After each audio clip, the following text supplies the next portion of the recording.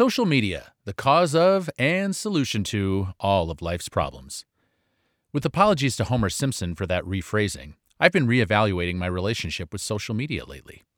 A few months ago, I removed Facebook from my phone, only checking it when I'm working on my computer. And with few exceptions, the app has stayed off.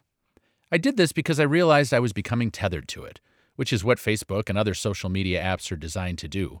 We and our usage data are the product, remember that.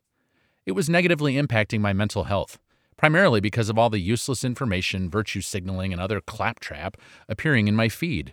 At the same time I removed the app, I thinned out the herd of businesses, media sites, and friends to which I was connected. It was tough at first. Fear of missing out is a real thing. However, I started to notice my evenings and weekends were more pleasant. I was more focused on catching up on TV shows and movies. I was self-critical when I posted. Does anyone really care about the workout I just did or the meal I just ate? No, they don't.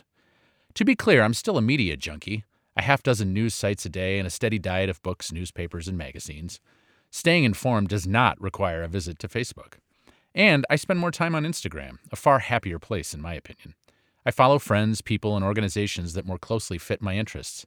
There's little negativity, and I almost always feel better after watching a cool video or seeing an interesting picture. Even when I get sucked down a rabbit hole of CrossFit videos or animal rescues or aviation stuff, I come out of it feeling good.